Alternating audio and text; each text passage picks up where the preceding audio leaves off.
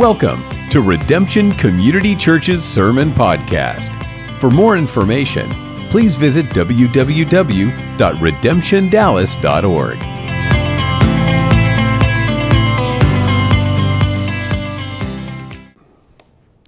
1 Timothy 6, verse 11, he says, "But as for you, O man of God, flee these things, pursue righteousness, godliness, faith, love, steadfastness, gentleness, fight the good fight of faith, take hold of the eternal life to which you were called and about which you made the good confession in the presence of many witnesses. I charge you in the presence of God, who gives life to all things, and of Jesus Christ, who in his testimony before Pontius Pilate made the good confession, to keep the commandment unstained and free from reproach until the appearing of our Lord Jesus Christ, which he will display at the proper time, he who is the blessed and only sovereign, the King of kings and the Lord of lords, who alone has immortality, who dwells in an unapproachable light, whom no one has ever seen or can see." What a picture of our God. To him be honor and eternal dominion. Amen. As for the rich in this present age, charge them not to be haughty, nor to set their hopes on the uncertainty of riches, but on God, who richly provides us with everything to enjoy. They are to do good, to be rich in good works, to be generous and ready to share, thus storing up treasure for themselves as a good foundation for the future, so that they may take hold of that which is truly life. O Timothy, guard the deposit entrusted to you. Avoid the irreverent babble and contradictions of what is falsely called knowledge, for by professing it some have swerved from the faith. Grace be with you. And this he closes his first letter. Let's pray. Father, this morning, as we read the words of the great Apostle Paul, a servant, a missionary, a pastor, a martyr, who wrote these words, this letter to his son in the gospel, to Timothy in Ephesus. We know that these words were not only for Timothy 2,000 years ago, but we embrace them and believe them to be divinely inspired, God-breathed, and Holy Scripture. That they were not written to us, but they were certainly written for us, for our admonition, for our edification. So I ask you in these next few moments of time that the anointing of the Holy Spirit of heaven would fill this room, would open up our understanding, would enlighten our eyes, and would let us hear what thus saith the Lord. We ask this in Jesus' name, amen. You may be seated.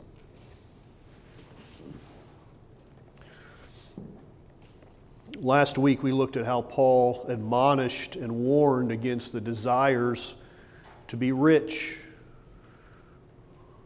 I don't think anything is clearer in Scripture than Paul's warnings about this subject. They're not metaphors. They don't have to be interpreted. The meaning is very simple in the text. And so now he shifts gears, but as Paul often does, before he shifts gears to focus on the subject of riches in the first part of chapter 6, he's going to focus on that again in verse 17, but he shifts gears and does this whole side road that he takes to talk about some other things. And in verse 11, the tone of the chapter changes. He is now charging Timothy directly, and he calls Timothy the man of God. Now, Timothy, we know his mother and grandmother were people of faith, so Timothy has known the Scripture since the time he was a child. Timothy has no doubt at some point read in the Old Testament this phrase, man of God, being used. Moses, who was the one that God used to bring the law to Israel, Moses is twice referred to in Scripture as the man of God. Nehemiah refers to David as the man of God. It was said of the prophet Samuel, "Behold, there is a man of God in this city, and he is a man who is held in honor, and all that he says comes true." So there was precedent to use this phrase, man of God, in the Old Testament. And for Paul to use this designation to his son in the gospel was an affirmation that Timothy, while you may not be known in your world right now like David or Moses or Samuel, you're a local pastor in Ephesus. Timothy, you too are a man of God. You joined the ranks of those great men of old. You are a man, Timothy.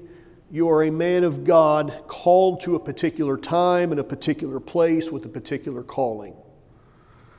Peter preached on the day of Pentecost that David served the purpose of God in his own generation, because that's the only generation David could serve. David was called to a particular time and a particular location with a particular calling. Timothy, David could serve the people in Israel 3,000 years ago, but David can't serve Ephesus in the year AD 65 when this was written. And I say to all of us that Timothy could serve Ephesus 2,000 years ago, but Timothy cannot serve Dallas and Wiley and Murphy and Saxe in 2023. Neither can David or Moses or Nehemiah or somebody that lived 100 years ago, or somebody that lives today that has a great calling that lives 100 miles from here or 1,000 miles from here. No, it will be people like us who are called for such a time as this. It is our calling. We share in this high and holy calling to minister in a particular time and a particular place. In 1 Kings 17, it is the prophet Elijah that brings a widow's son back to life. God uses Elijah to do this. And the widow says to the prophet, "Now I know that you are and here's the phrase again, you are a man of God, and that the word of the Lord from your mouth is the truth." The cultural measurement of a man's identity, because the widow had an idea. She had the right idea, on the right track of this is what makes you a real man, is that what you say is truth, that what you say are the words of God. The culture's measurement of a man's identity is far too shallow to sustain the gospel transformation that my generation so desperately needs. And I pray that God would raise up men, real men. This was the heartbeat of George Whitefield when he prayed that God would raise up unto himself certain young men whom he may use in this glorious employ. And what manner of men will they be?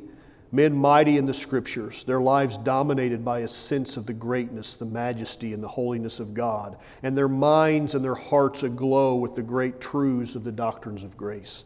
They will be men who have learned what it is to die to self, to human aims and personal ambitions. Men who are willing to be fools for Christ's sake, who will bear reproach and falsehood, who will labor and suffer, and whose supreme desire will be not to gain earth's accolades, but to win the Master's approbation when they appear before His awesome judgment seat. They will be men who will preach with broken hearts and tear-filled eyes, and upon whose ministries God will grant an extraordinary effusion of the Holy Spirit, and who will witness signs and wonders following in the transformation of the multitude of human lives. That was written a couple hundred years ago, and it is true still today. I have noticed, and lots of people have, there's been a lot written about this, but I've noticed a common theme among most television shows the last several years in the way that men are portrayed. And like it or not, what we consume influences how we think and does at least in part inform how we behave. Or at the very least, it makes us question what kind of person we should be. Well, that dad looks pretty good on TV. Maybe I should emulate that type of father. I think this was one of the reasons why The Cosby Show was such a big hit in the 80s, because it kind of encapsulated a man who, while the religious, spiritual element certainly was not there, but as far as a man who had things put together, hard worker, successful, great husband, father, loving, kind, it was a little bit of a swerve from the way men had been portrayed. And hopefully we can admit that since TV characters are fictional, they are also likely to be one-dimensional, because people in real life are much more complex. I can think of some shows that have portrayed manhood and a man in a good light. I was just trying to think yesterday of like fathers and men over the years on television. I thought, like Charles Ingalls in Little House on the Prairie, right? He's tough, but he's gentle. He's a fighter when it's right to fight, and there is a time to fight. It's a man who went to church and prayed, took his family to church on Sundays, worked hard, loved his family. But those have been the exceptions on television. I would guess, and I don't know for sure, I would venture a guess. But I think if I were to talk to television producers about why they create characters like the loudmouth Archie Bunker or the man-child Homer Simpson or all the adolescent 30-year-olds that are too numerous to name on television, I think they would say it's not because we're trying to create the model person we should try to emulate. I think they would say it's rather we are creating fictional people who actually mirror the reality of what people are like in the culture right now. Because if we mirror what people are like, this is what will entice people. They will be able to relate. Like, yeah, that's like a lot of the people that we know in real life, and they would be right. That's the culture. Men of God are rare. They are precious, and they are so desperately, desperately needed. The gravity of heaven and hell surround us. Suffering abounds, and too many men, and I am speaking in particular right now about men for a reason, too many men don't want to rise above their self-indulgence of sex and sports and career. That's the level to which they rise. And any attempt to hold a conversation about the weightier matters of life is deemed either too academic or it's just not relevant. Nothing is more relevant than eternity. Nothing is more relevant than God's glory and the souls and the eternal destiny of men and women. Now, I'm not against sports. I'll watch a game, I'll go to a game and enjoy it as part of the time that I allow for leisure. That's fine. Like going, all for it, I'll do it. But I mourn at the number of men and women who it becomes worship in their lives. They worship, and it can be an element of worship. I've seen it. They worship at the altar of the Dallas Cowboys or insert any other team or athlete. God grip us with an understanding of the weight of the reality that surrounds us. Greg Morse, who is a staff writer on the staff of Desiring God, he writes a great deal on manhood. There'll be an article that'll come out occasionally, and Greg Morse is a fairly young guy who writes a lot of good things. He is a wordsmith. He's one of my favorite article writers right now to read. And so he writes these words. Now, he says, David Mathis rightly tells us that the strongest men are gentle. So David Mathis is another staff writer. It's a peer of his who had written an article about real men being gentle. And so he's calling out in his description of manhood, he's like, yes, David is right. And if you read the article, yeah, David is saying gentle but strong, gentle but tough. And so that's why he starts the article out like this. He says, David Mathis rightly tells us that the strongest men are gentle, but do not hear him saying that godly men are soft or fragile or weak or effeminate. They do not faint in the day of adversity. They dress for war every day against forces of evil. They are sacrificial initiators, not limp deferrers. Men who charge against enemy gates, leading from the front and refusing to take cover behind their wives and children. They lead, they protect, they initiate, they love, they sacrifice, they work, they worship. They are men. Say amen and thank you, Greg, for writing those words, because our generation needs to hear them. After Paul calls Timothy a man of God, he gives them a command to flee these things. Now remember in the first part of the chapter, he's referring to the love of money, the lust for things, for the accumulation of wealth. So after the negative command in the first part of the chapter, to flee, comes the positive admonition. So first he says, flee these things. Now here's the positive. He says, you need to pursue.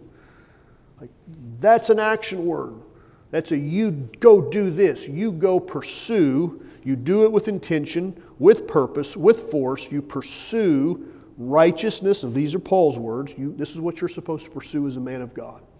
Righteousness, godliness, faith, love, steadfastness, and gentleness. Timothy, these are the characteristics of a person who is in Christ, who is honoring God with their life. In verse 12, he says, fight the good fight of faith.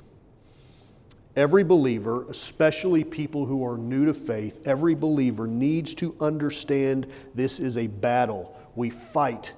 When you place your faith in Jesus Christ, saving faith, God justifies you, counts you righteous in Christ on the basis of your saving faith, which was enabled by God, that you said, I am saved by grace alone, through faith alone, in Christ alone, according to the Word of God alone, to the glory of God alone.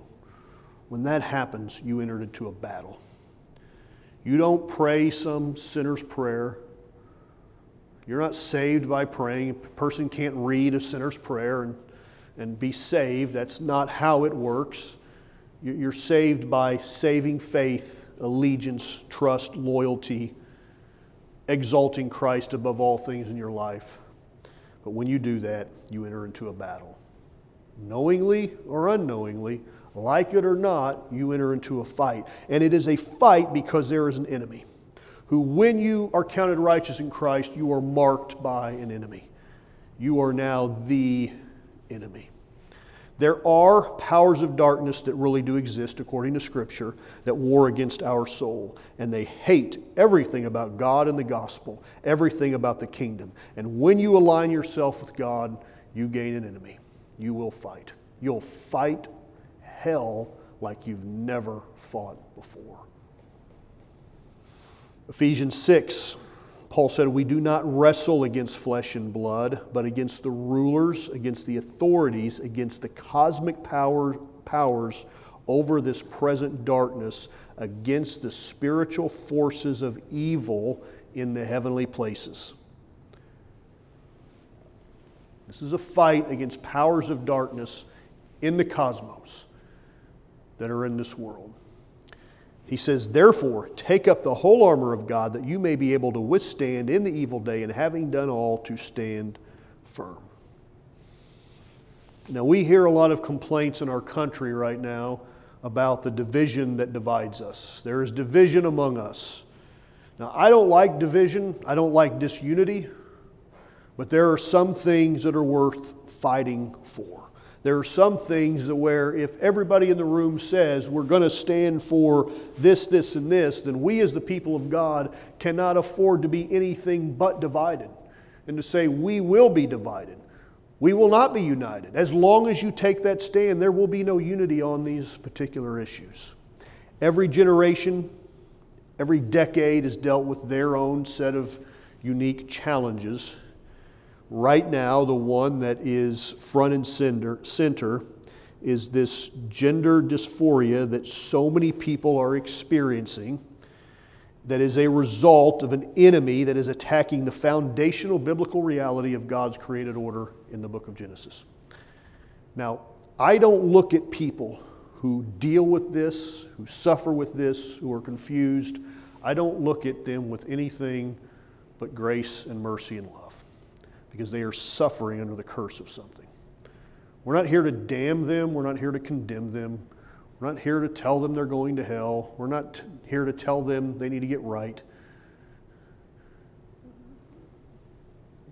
The homosexual and the person living a good, clean, moral life that does not have Christ are facing the same eternity.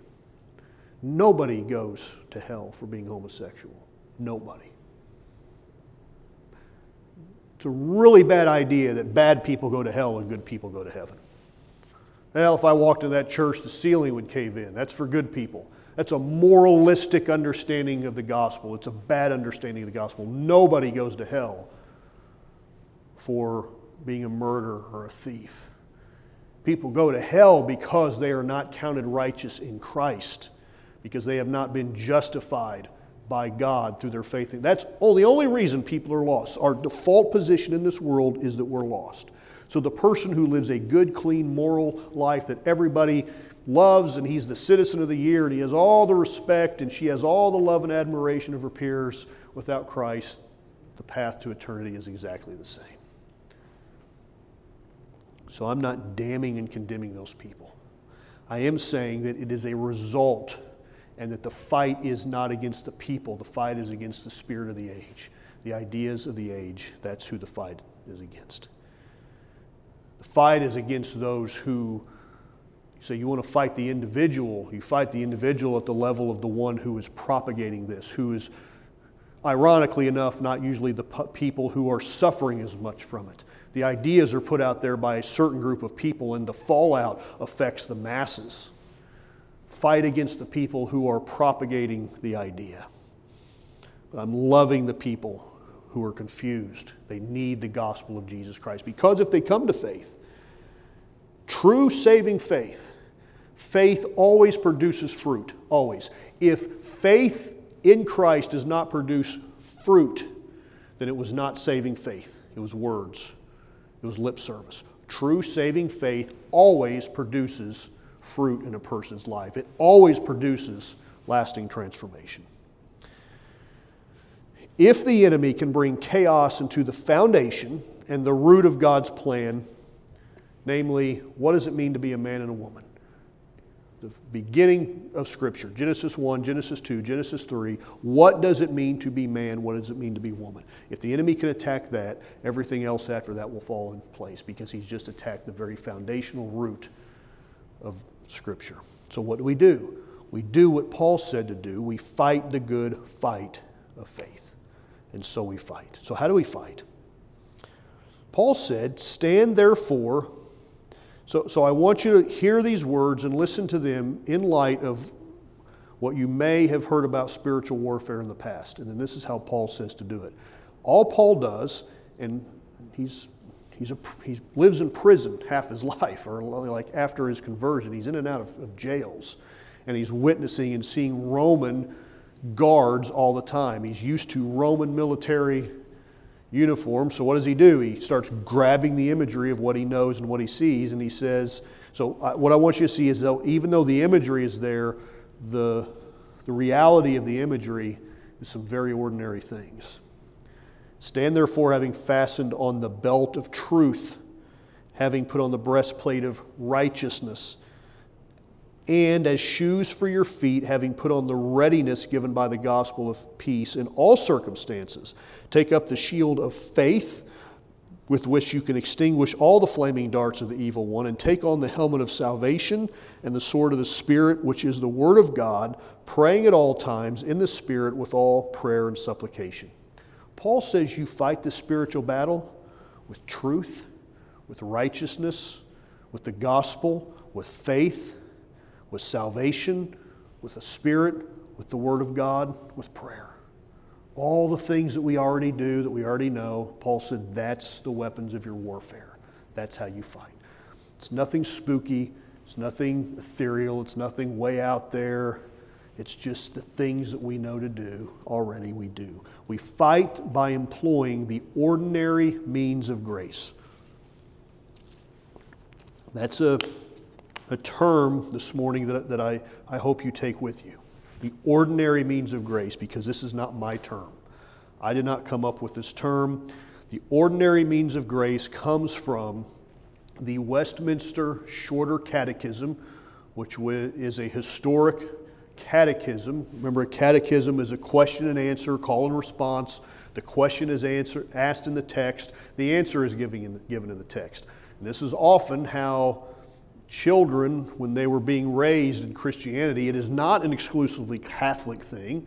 Catholics do this really well, but it doesn't make it inherently wrong. Now, they're going to use a Catholic catechism that we would not use, but catechisms are not exclusively Catholic. They are, and they have been used throughout Christianity as a wonderful tool to teach the faith. It's kind of a boiled down simplified, clarified explanation through question and answer of what people believe. So the Westminster Shorter Catechism has provided believers direction for hundreds of years. And the answer in the 88th question is this, and I think this is really valuable for us to understand the ordinary means of grace. And this is what it says: the outward and ordinary means whereby Christ communicates to us the benefits of redemption are His ordinances. Now we'd say ordinances, you may say sacraments. People shy away from that word sacrament. So a lot of times in Protestant circles we'll use the word ordinances, but it's the exact same thing. Especially the Word, the sacraments and prayer, and all which are made effectual to the elect for salvation. Nothing out of the ordinary, nothing off the wall, nothing new or novel. Beware of the desire for the new and the novel in Christianity. It doesn't happen. It is the ordinary means that we employ week after week, year after year. That's how God communicates the benefits of His redemption. And there is great comfort in that, and there is great solace in that. This is what the church has taught and preached throughout its history. Paul continues in verse 13. He says, I charge you in the presence of God who gives life to all things and of Christ Jesus, who in His testimony before Pontius Pilate made the good confession, to keep the commandment unstained and free from reproach until the appearing of our Lord Jesus Christ, which He will display at the proper time. And then Paul breaks out into worship. He's writing and he just breaks out into worship and says, He who is the blessed and only sovereign, King of kings and Lord of lords, who alone has immortality, who dwells in an unapproachable light, whom no man has ever seen or can see, to Him be honor and eternal dominion. Amen. Paul is exalting in Christ in his description of who He is. And in his worship, Paul is declaring something about Christ that is of supreme importance. It is an attribute that I want us to see as the people of God every Sunday. I want us to see it clearly in Scripture. Jesus Christ is sovereign. He is in total charge of the universe. That is the message of Genesis 1 and 2. That is the message that the writer of Genesis 1 and 2 is trying to get to us. Is like, this is not, like the natural world's not evil. It didn't happen by chance. God put this in place because God is in control. He is in total charge of this world and our lives. And nothing happens that is not permitted by God. God is not frustrated. If you are not totally convinced about God's sovereignty in all things, I encourage you to read Romans 8 and 9 slowly, carefully, repeatedly until it soaks your mind and heart, and see the crescendo of Scripture in Romans 8, one of the most glorious chapters in the Bible. You can read it in 6-7 minutes. You need to read it over and over and over again. See God's sovereignty. See the promises. And then in Romans 9, see how God is truly in control. You read too often Romans 9, which is always touted as one of the ultimate chapters in the Bible that tells of God's sovereignty, but it's not read in context of Romans 8 and everything that comes before it. Like we're climbing up the mountain in Romans, and Lord willing, someday I'll get to preach through Romans. That's kind of one of the crescendos of Scripture. Just such an incredible book. Paul's most well-known book, 16 chapters in Romans, and we'll get there. Because I want us to see God's glory. I want us to see God for who He really is in the Scriptures. And you read Romans 9 and you just see God really is sovereign. I want us to see it. I mean really see God for who He is. I saw something in Scripture yesterday that I had never noticed before, and I love that. You read the same text your whole life. And this is one of those texts that is a common text that I've heard over and over and over again. But one of the challenges you have to be careful with the Bible being divided into chapters, yes, but I think more so verses, is that if you have these verse designations, and it tends to break up the text artificially, because the writers didn't put the verse numbers there. We did that, so the scriptures could be more organized. But what happens is you'll have one verse, and because of those numbers, you won't make the connection between that verse and the verse before it. When the writer's writing, he's not writing one sentence at a time. It's flowing. Those thoughts and ideas are flowing, and they're all interconnected. So this is what I saw last night. It was the connection between verse 18 and 19, and it was very encouraging and needed. And Jesus said to them, this is Matthew 28:18, Jesus came and said to them, all authority in heaven and on earth has been given to me. Past tense, it's already there. I have been given all authority. I'm sovereign. I'm in control. Done. Settled. It was secured on the cross. God's always been sovereign. But Satan lost his teeth at Calvary. And so Jesus tells his followers before his ascension, all power and authority in heaven and on earth are mine. And then there's the Great Commission, one of the most well-known verses in the Bible. I've never seen the connection between verse 19, the Great Commission, and the preceding verse. Verse 19 says, go therefore and make disciples of all nations, baptizing them in the name of the Father and of the Son and of the Holy Spirit, teaching them to observe all things that I have commanded to you. And behold, I am with you always to the end of the age. I've always made a big deal about that last phrase, I am with you always to the end of the age. I've never went back, but as it's often said, a friend of mine says it, he learned it in Bible school. When you see the word therefore in Scripture, you need to ask the question, what is it there for?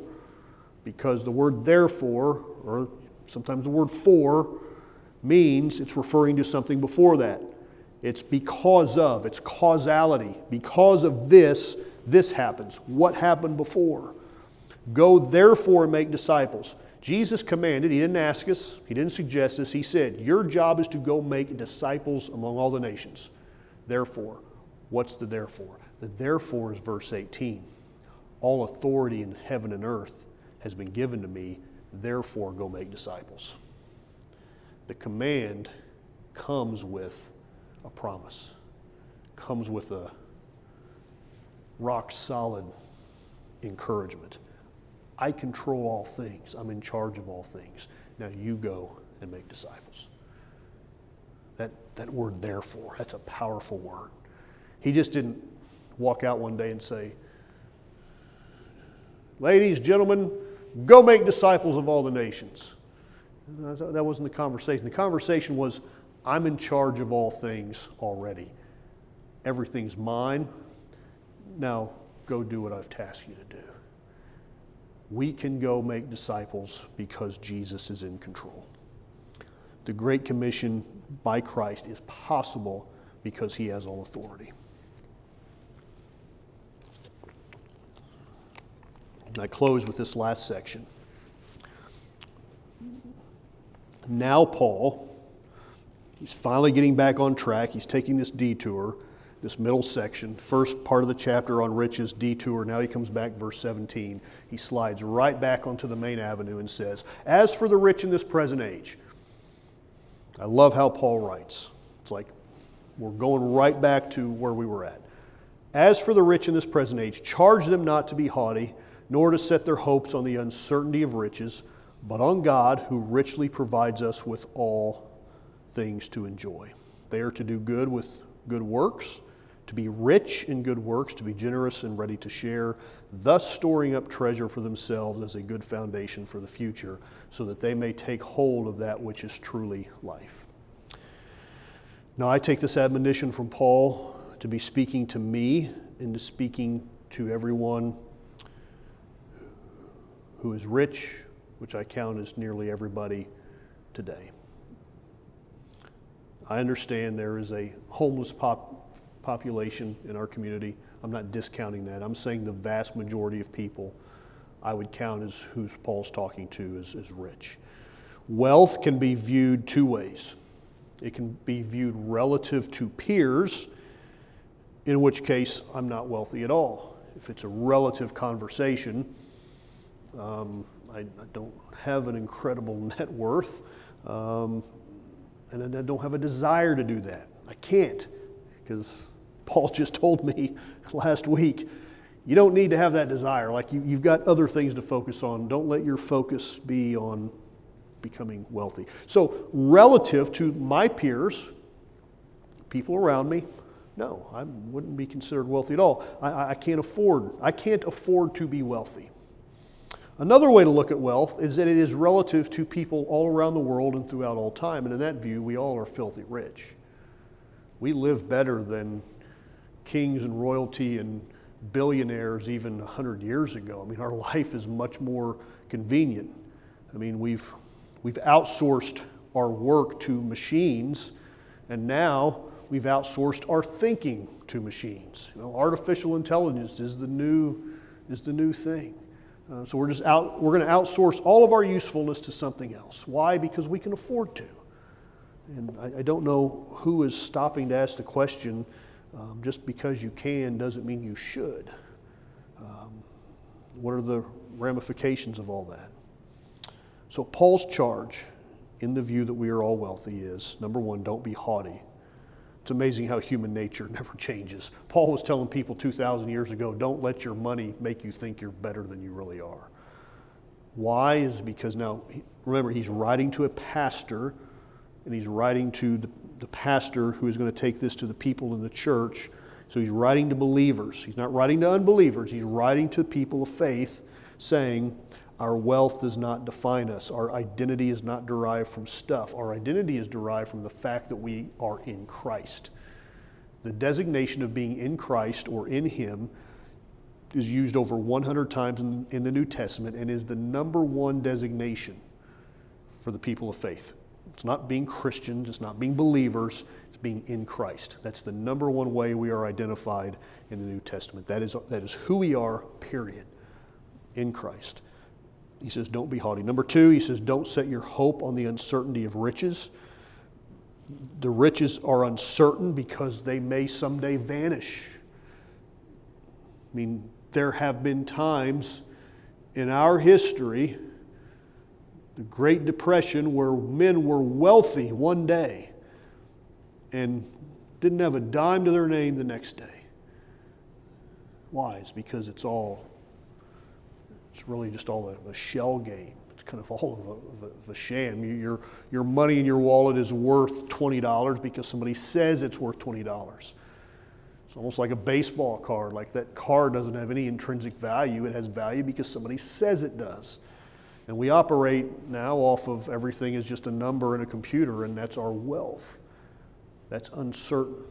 Our riches are also uncertain because they can't buy what is most important: good health, peace of mind, happiness.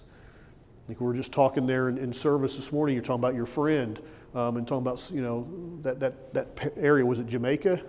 Yeah, Jamaica being one of the happiest places. It's like, yeah, I mean, it's not because they're all running around filthy rich. It's quite the opposite. But some of the most joyful, joy-centered people I've known in my life have been people who didn't have anything.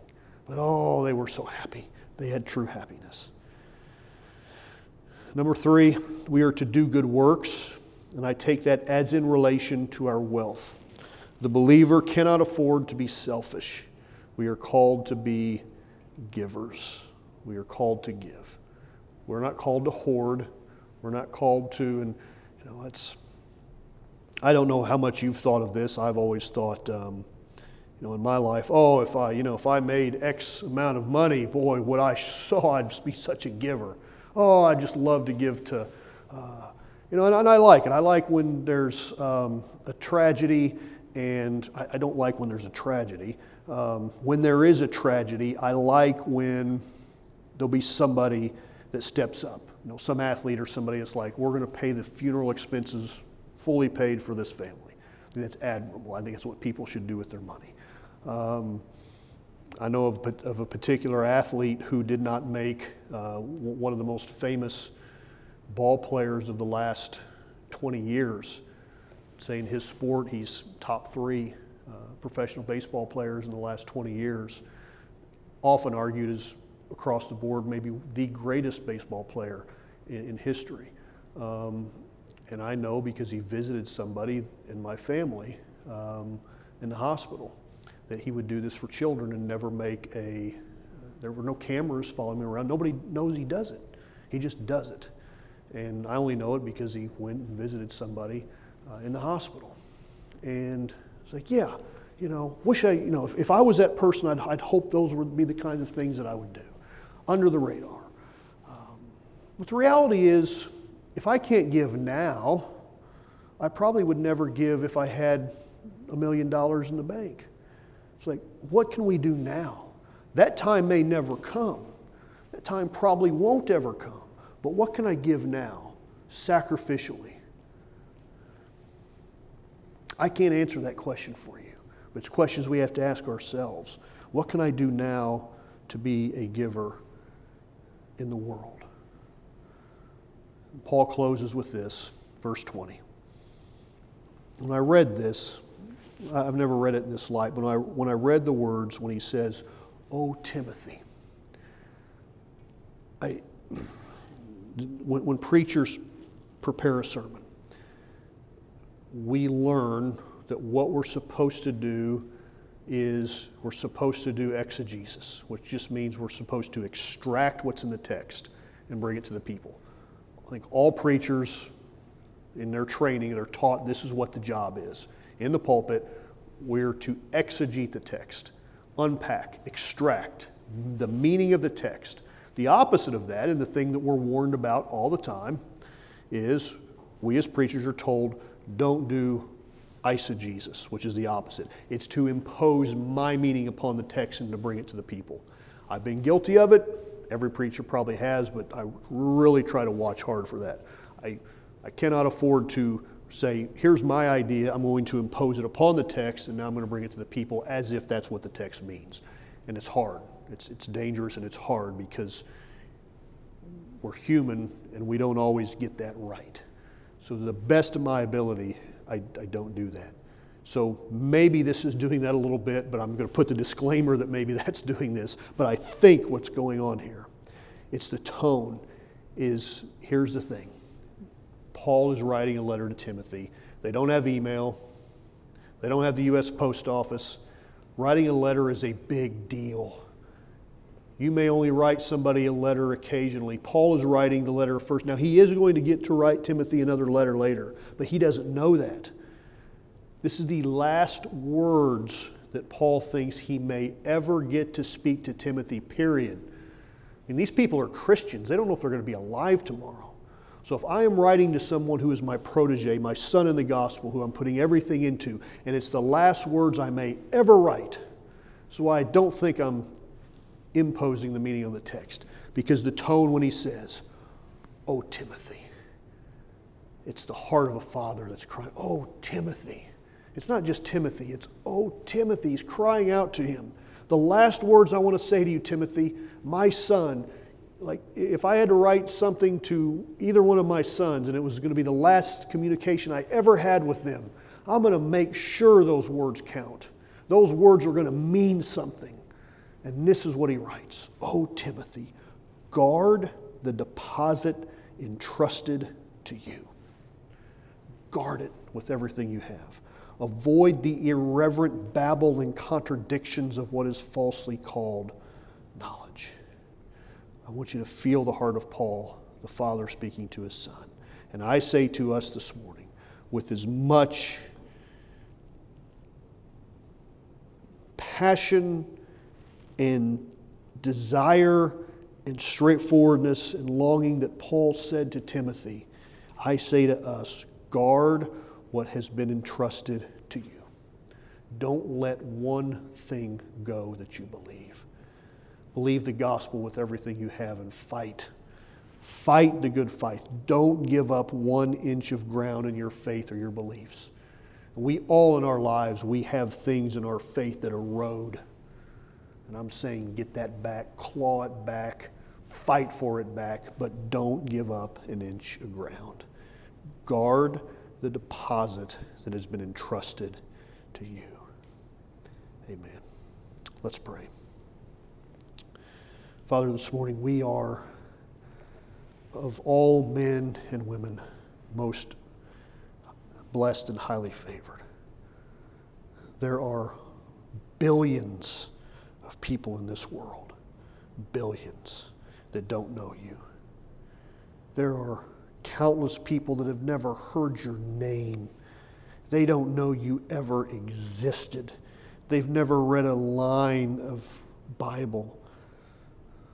There are people in this world today that don't even know the one true and living God. They're in idolatry. They're in darkness. We sit here this morning with an embarrassment of riches, not just materially, but an embarrassment of riches spiritually. And it's so easy because we are so saturated in the spiritual.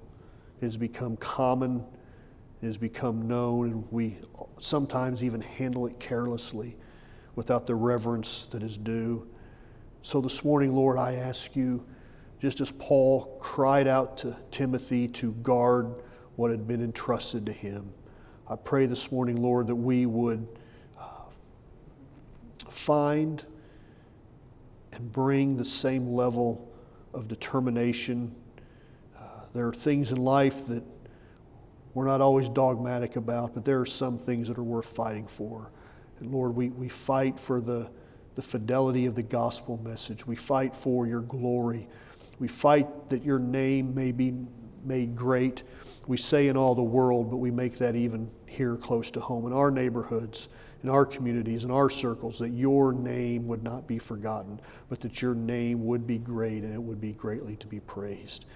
I pray this week that you would infuse us with a supernatural power and anointing of the Holy Spirit, Lord, that would be transformational in our lives and that would empower us to be witnesses throughout our community, throughout our neighborhoods, throughout our friends, family, and neighbors, co-workers, the people that we live real life with, Lord, that they would know that you are in us and that we dwell in you. Now go with us this week, Lord, as we renew our commitment to you and your kingdom. We ask this in the name above every name, the name of your Son and our Savior, Jesus Christ. Amen. God bless you this morning.